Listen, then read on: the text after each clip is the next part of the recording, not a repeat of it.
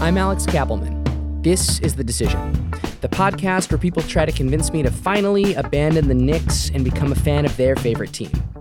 This is episode 33, WNBA. And obviously the WNBA is a whole league and, only a few minutes really can't give it justice. But I really wanted to do a little thing about the WNBA within this series because I've watched it a bunch and I enjoy it. So I brought on Adele Jackson-Gibson. She is staff writer at Excel Sports. She and I were talking about how she went to a New York Liberty game. So here we go, WNBA. Basically, my boss gave me free tickets to one of their games. And basically, it was courtside, it was VIP, just unlimited buffet, food, all the booze I could possibly want to drink, but I did not indulge.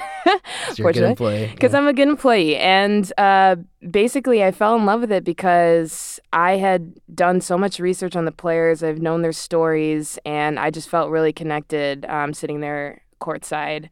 And then also I fell in love with it because knowing the WNBA and just everything that's been happening politically lately, they've been the most outspoken league, I think, out of all the sports leagues. And it's just really cool to see.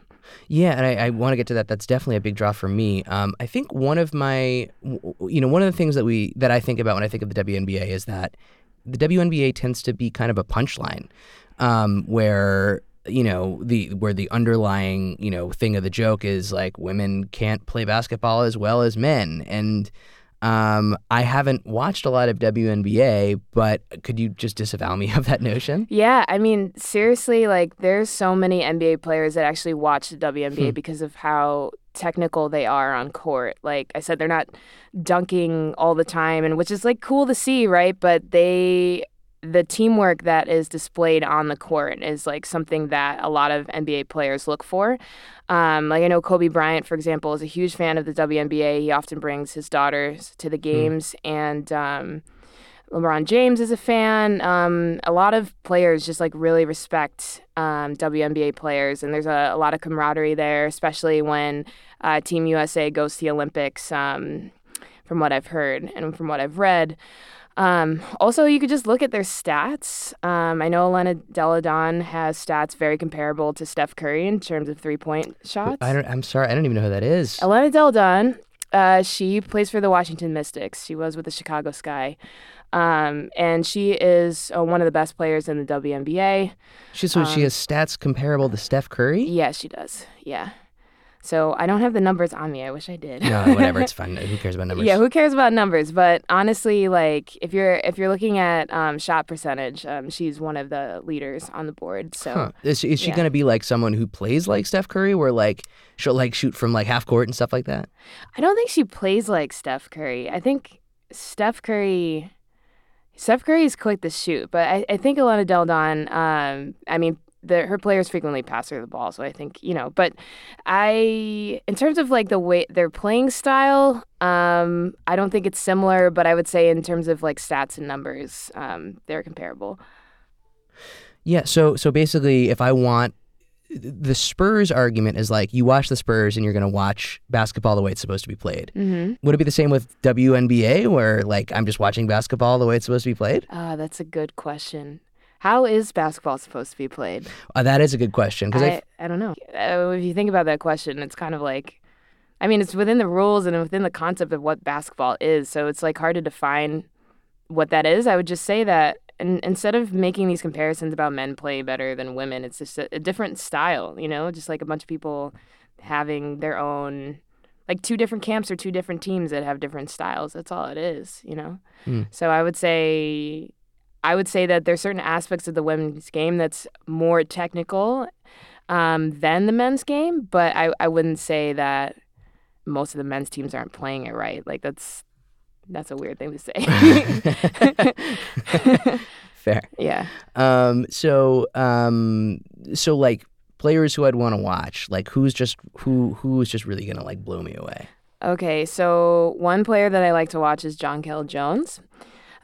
She plays for the Connecticut Sun, and she was just voted Most Improved Player of the entire league. She's going into her third season next summer. And she just has wicked long arms. Like she's just like so tall. She's from the Bahamas, actually. Came here for when she was in high school, and she's just like a great shooter, but also like an amazing rebounder. She actually led the league this past summer in rebounds as a second-year player, which is a really big deal. Who else would I watch?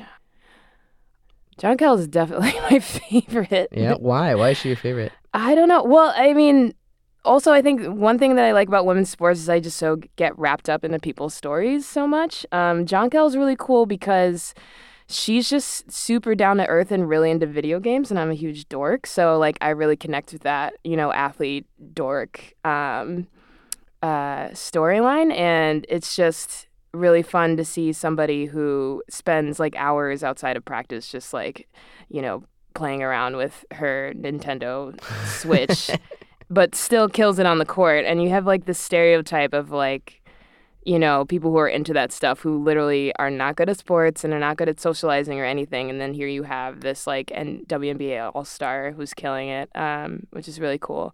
Political stuff. Let's get into political stuff. Yeah. I mean, with, we've been talking a lot about Kaepernick and kneeling for the national anthem and all that stuff, and how the NFL is really, a lot of players have really embraced that finally at the start of the season this year. But people often forget or don't even know that the WNBA started a lot of those protests, I believe last year.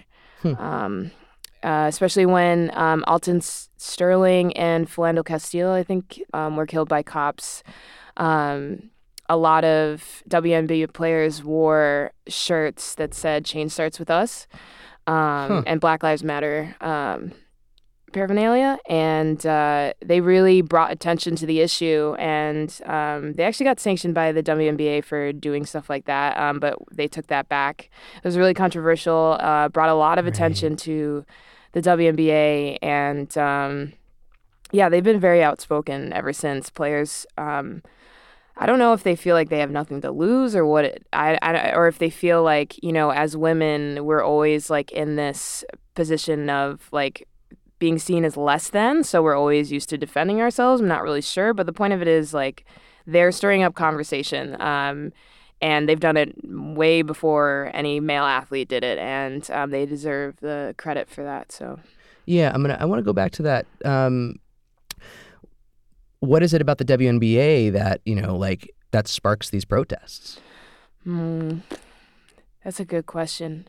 I think a lot of individual athletes on these teams have been outspoken on certain issues anyway before individually. A lot of women in the WNBA identify with the LGBT community and are very supportive of that community, and have always shown that it's okay to just be yourself. So there's that, and then the WNBA has hosted, LGBTQ nights and all this stuff. So it's the league has created an environment that is inclusive, and one that's good for like marketing's sake, but also just like in general, the WNBA stands behind.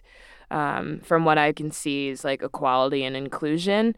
And so being placed in that position already, rather than being solely a for-profit business, encourages a lot of the players to, one, be themselves, and like two, just like, be a little bit more outspoken. And I know just like in women's sports in general, it's just so important for these teams to just get out in the community and support the community in certain ways. So like, because part of that's like, again, outreach and marketing, but two, like it puts these athletes in the position to like really care about the towns and the cities that they're in and the people. So I think that the WNBA for sure has just been more, and not talking about the organization necessarily, but like the players and the teams and the coaches have been more oriented towards political activism and community-based efforts. So, I mean, I guess my team would be the Liberty, right? Because I'm a New Yorker. Oh, of course. And I'd be able to see those games.